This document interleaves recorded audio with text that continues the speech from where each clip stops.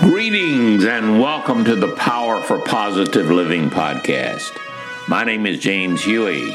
I facilitate Friendship's personal growth education services and also serve as host for these podcasts, offering openness and caring through the gifts of listening hospitality. I invite you to join me here on Friendship Podcast Radio as we explore diverse topics to enrich the quality of your life. Power for positive living and friendship.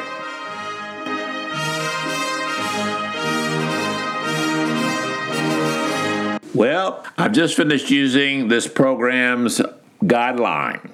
This guideline that I use for this podcast is Power for Positive Living and Friendship. These words convey the goals and methods that I use in creating this series of podcasts. What do I mean by these words? What is the role of power?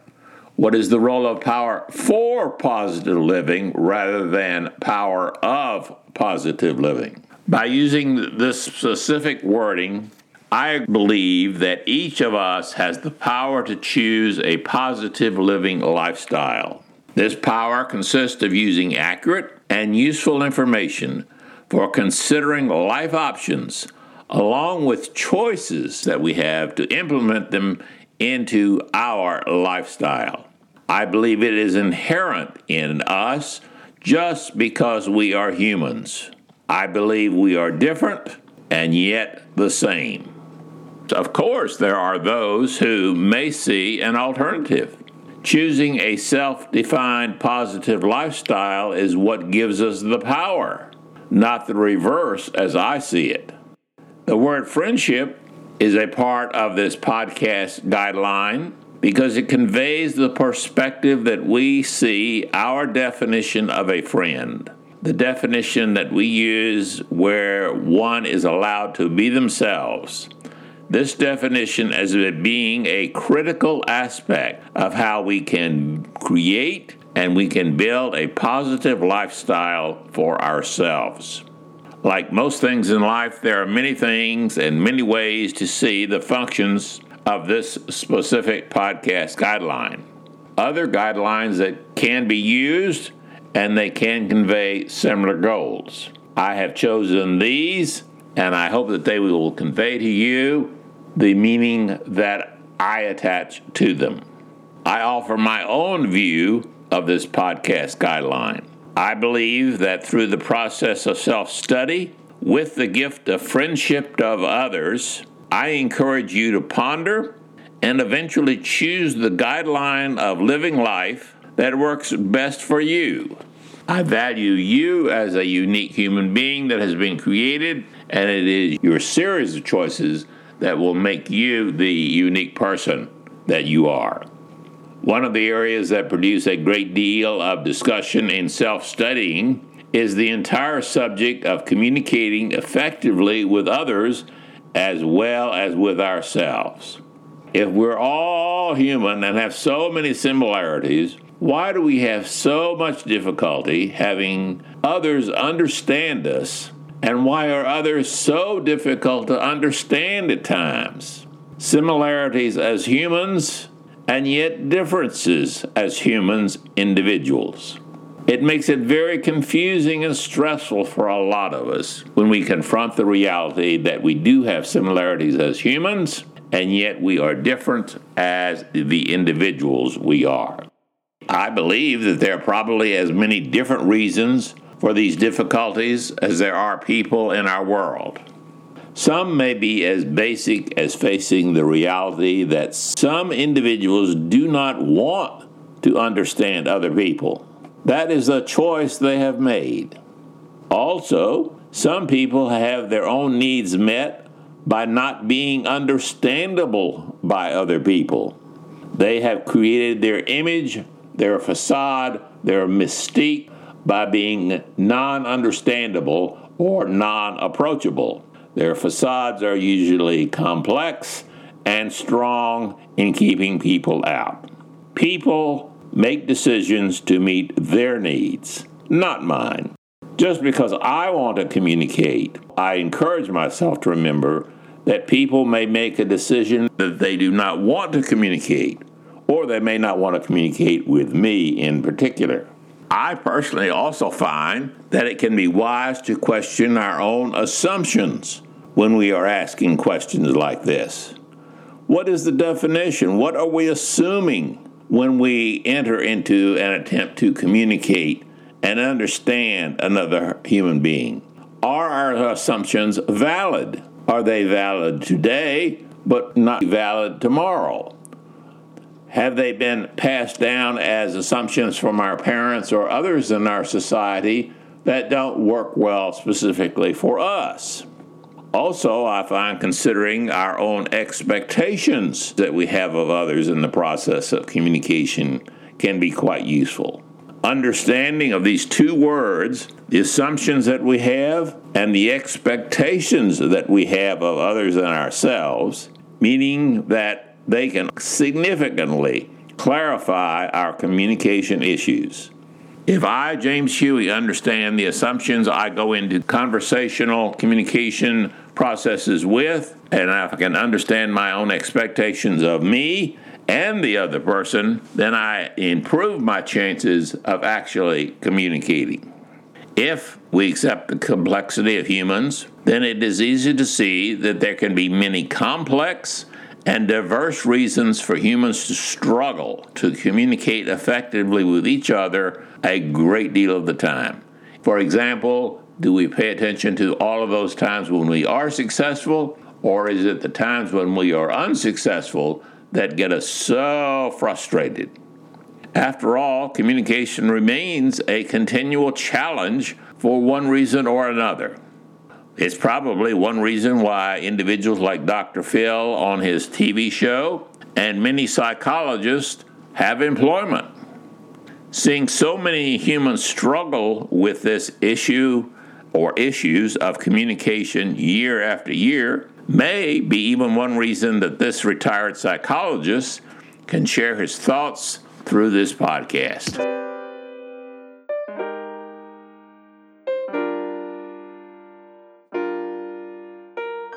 One idea that I often use in some of my classes, and I did when I was teaching and facilitating personal retreats, is the comparison of human communication channels with those of radio and television. For example, at any time of the day and night, the air is full of radio and television waves carrying all types of sound.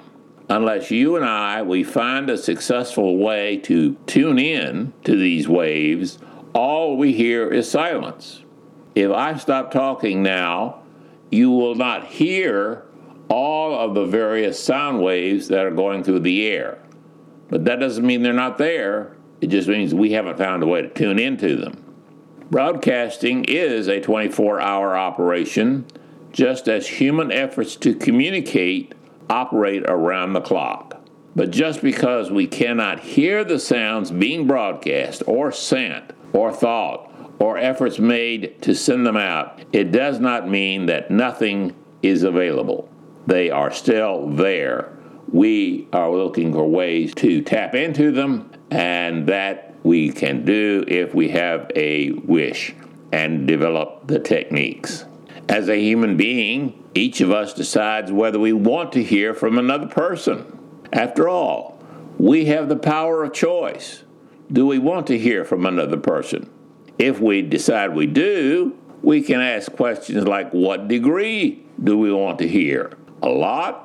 Not very much? Somewhere in between? Maybe hear from him later today, but not right now, etc.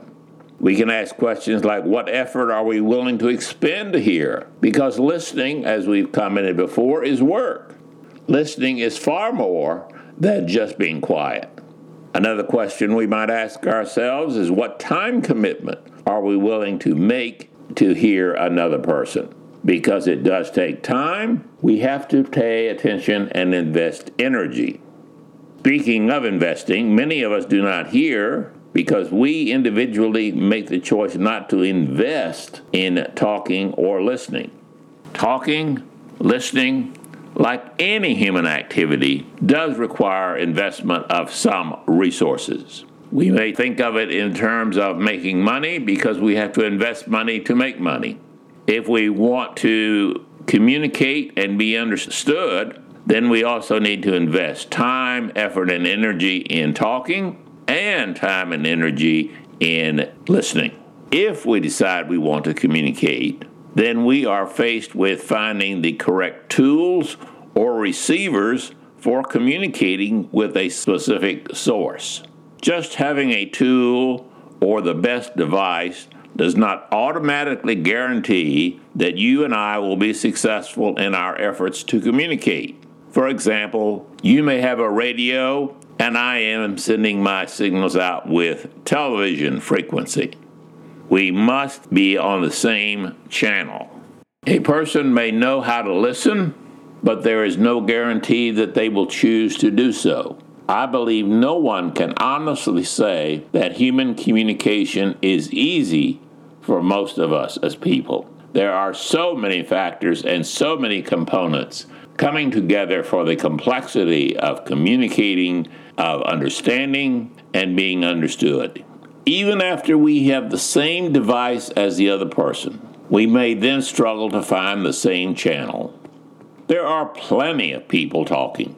Are you and I broadcasting on the same channel as the other person? If we happen to be on one channel and the signal is being sent on another channel, nothing is being heard. We are not hearing what is being sent. We each have our own favorite channels in communicating. We tend to automatically use these favorites and not bother to find what channels another person is using. Just because we're talking on our favorite channel, we can make the error and assume that another is quiet and listening. And they may be tuned into a completely different channel than listening to you and me. We said before that there are lots of noise in our world. But just like the silent radio television waves, we do not understand this noise until we tune into the same channel as the one being used to send the signal that we wish to hear. If one, for example, wants to hear classical music, they would not select a channel that broadcasts political talk. The same can be said for people. We tend to tune in to those persons who are sending a signal that we choose to hear. If the signal is not what we seek, we tune out using our conversational boundaries or seek another outlet or person. If we want to be around an upbeat person, why spend time conversing with someone who believes in a sour grapes philosophy? I believe that we get to choose the channels on which we want to send out our own thoughts and feelings to others.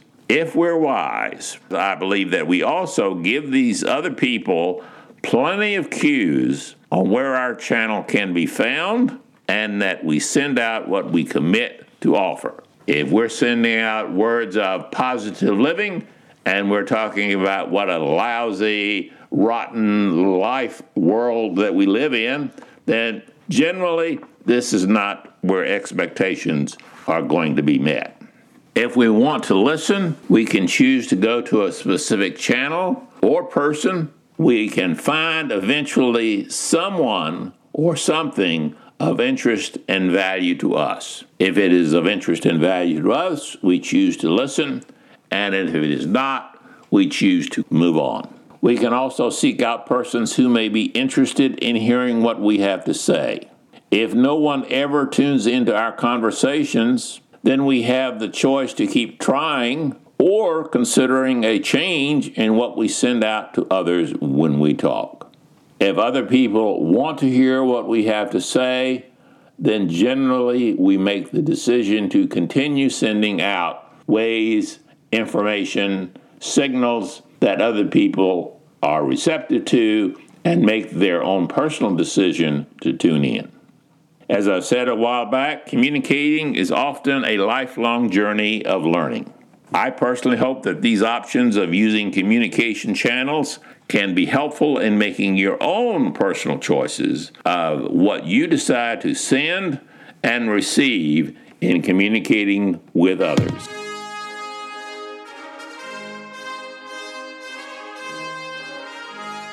Well, this is your host, James Huey. Been another delightful time spending here with you folks, and I appreciate that you're listening, you're taking the time to be with me. I hope that as I shared during these podcasts, that they are received by you as gifts from me. I give them to you, my listeners, as my way of conveying to you things that are of value to me as the person and professional that I am. My comments remain my own views and experiences and are offered for you to consider. I hope that you can find them of some value as you make personal life choices for your own positive lifestyle. I thank you for listening to me on this podcast of Wellness Psychology. And once again, know that your positive feedback sent via email is appreciated. Please continue to nurture yourself as the unique individual that I believe that you are. Join me next week as we continue to explore topics to enrich the quality of your life. Power for positive living and friendship. So long until next week.